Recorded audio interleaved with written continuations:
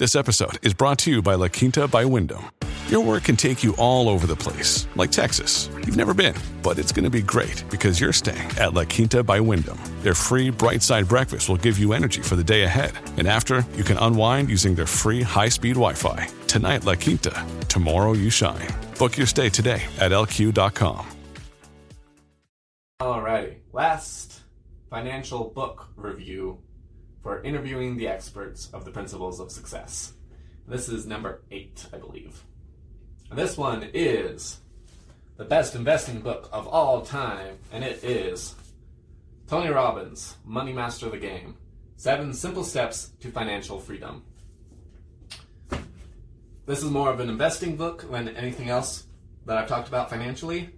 He will break down everything in absolute great detail. This is where I get the mortgage, where mutual funds are bad and brokers are not your friends. This is where so much financial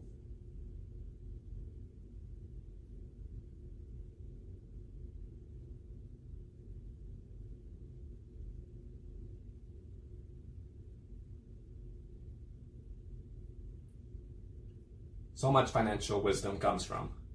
So, first takeaway for this is you have to master money. I wonder if we talked about that before. Next big takeaway is you have to invest. If you don't invest, you're going to never make a lot of money. You have to get money to work for you. That's what investing is getting money to work for you. The next big takeaway is you have to know the rules of money. Talked about that one before as well. The next one is the 9 myths. I'll come back to that one. I'm just going through these real quick. You also have to define what your goals are. How much money do you want? How old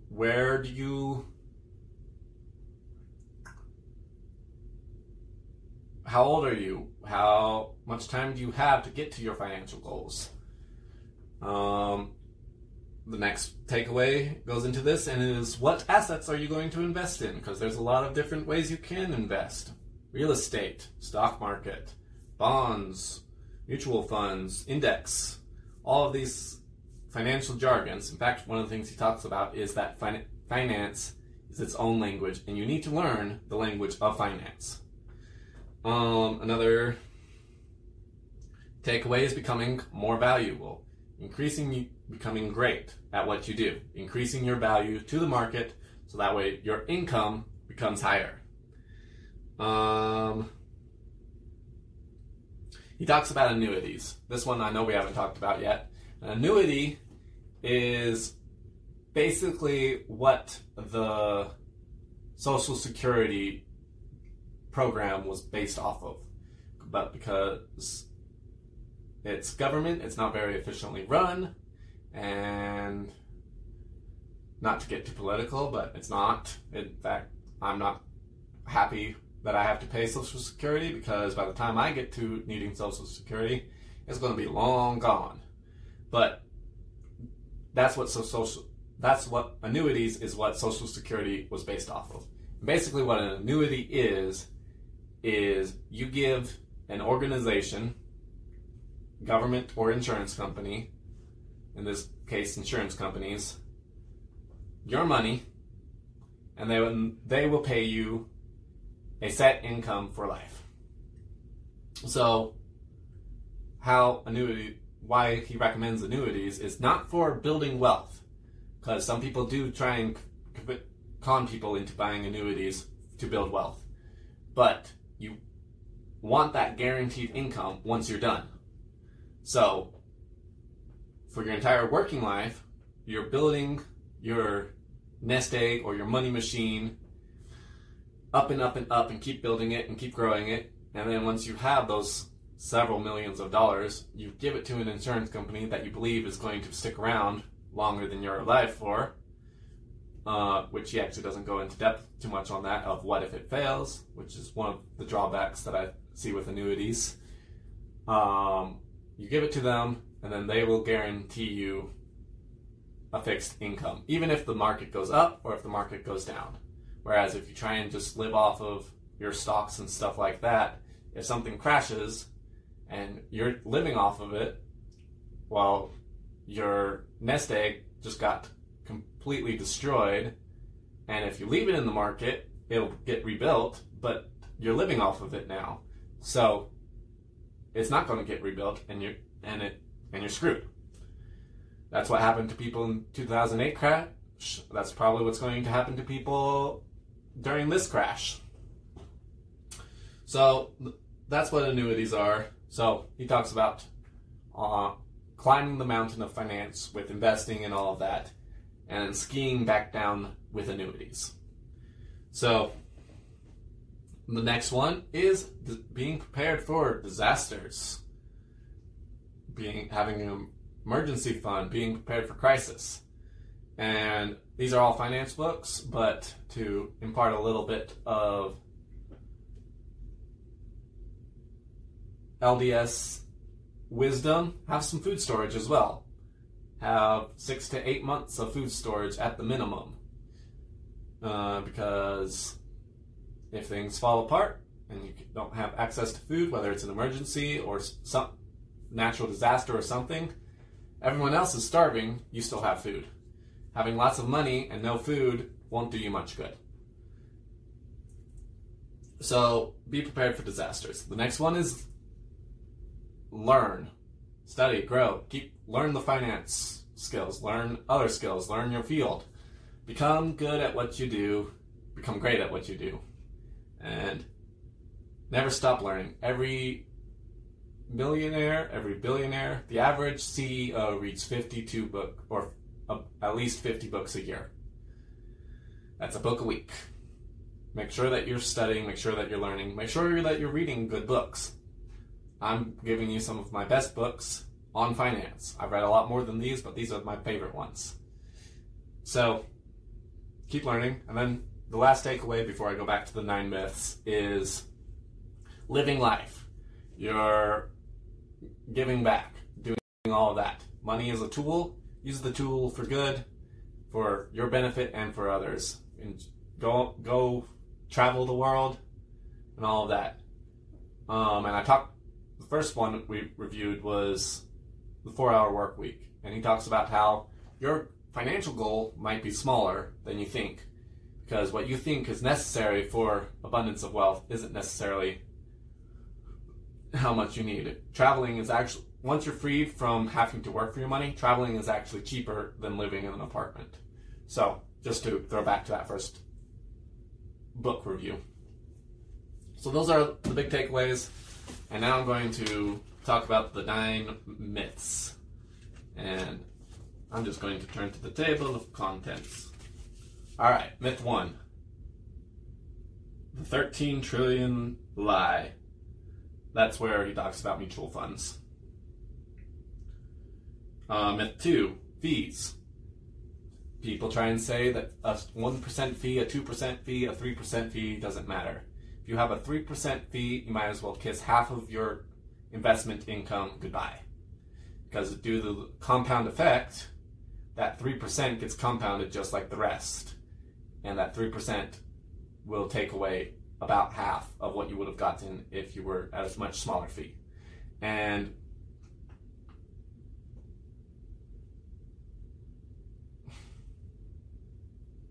that's why 401ks aren't necessarily your friend, because 401ks often have a ton of fees.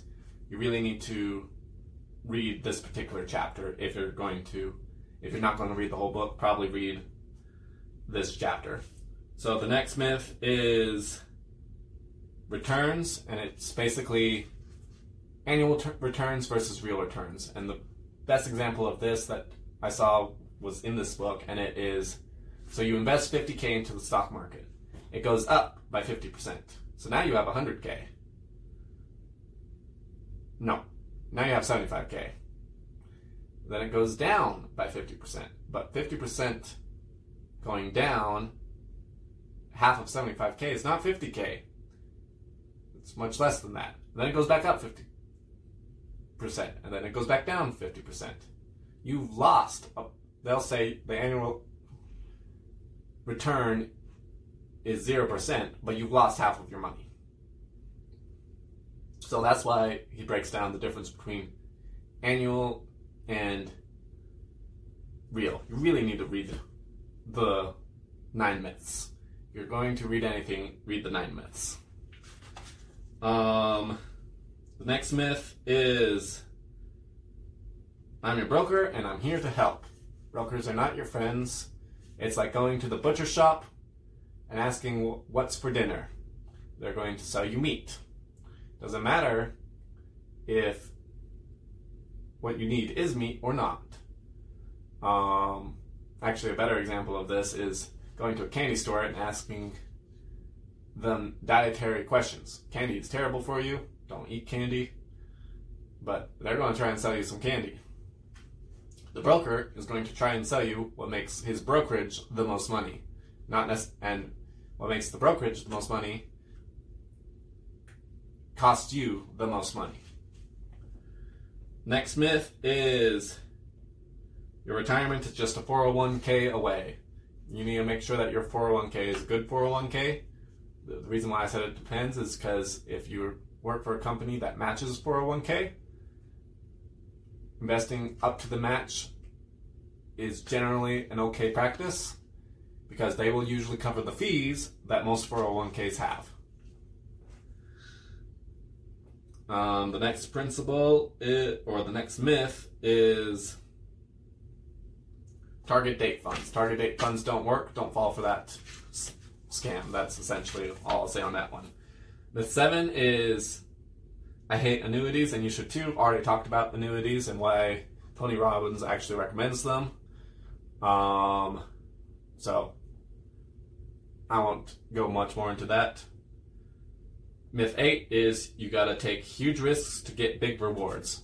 Most savvy investors will risk $1 to make 5, so they can be wrong 80% of the time and still break even. Rule number 1 of investing is don't lose money. So do not take big risks to make big rewards. Take safe risks to make big rewards. So that's that myth. Myth 9 is the lies we tell ourselves. So that goes back to the mindset stuff that we've already talked about. Make sure that you have a proper mindset with wealth and finance and yourself. Make sure that your self-negative talk is not harming you and being detrimental to your financial success. Anyway, that's my review for Tony Robbins' Money Master the Game. This is the best investing book. Dave Ramsey's book, Total Financial Makeover, is the best debt book. Financial Fitness is the best coverage of all the different subjects that are good for finance.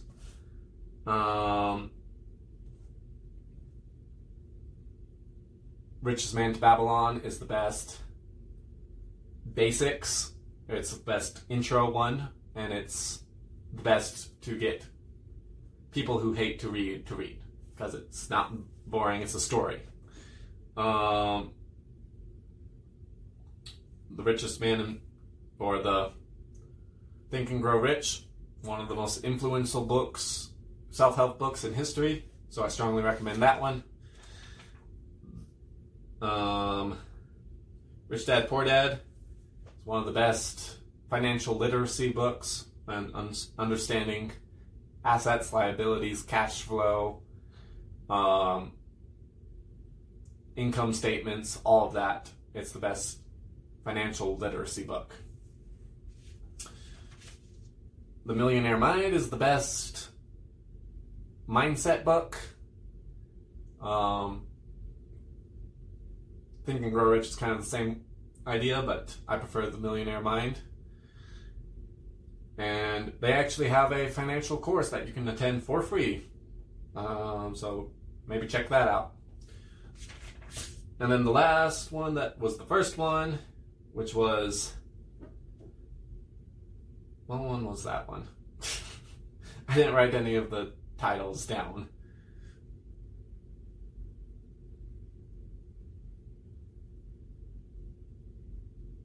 Fudge.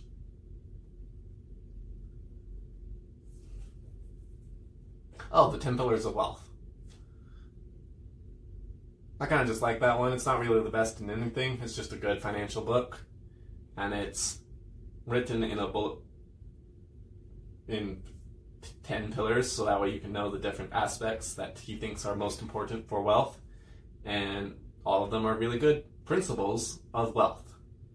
So that's my mini series on financial books, and hope you got value out of them. Go read all of them if you want. I recommend all of them, especially read the ones that you think that you need most help with. If you're in debt, read the debt one. If you're ready to invest, read the investing one. If you have a poor mindset on money, read the mindset one. If you need to become a better version of you, read Think and Grow Rich. So if you need intros, read 10 Pillars or Richest Man in Babylon. Now I am thinking about doing one more financial episode on a YouTube episode by Valuetainment, and I probably will do that. But if I don't, it is The 10 Skills Millionaires Master by Valuetainment. Go watch that one. It's like 20 minutes. You should be able to easily digest that one. And then hopefully my financial book will come out pretty soon after all of this as well. I wouldn't be surprised if it didn't, because it's not a priority right now. But I'm working on kind of compiling all of my financial knowledge into one short booklet, so that way people like you and like me, because I don't actually like to read, I like to listen, can have a short bullet point list with with in-depth breakdown where needed for finance. Anyway, I'm going to end that there, and I will see you all next week.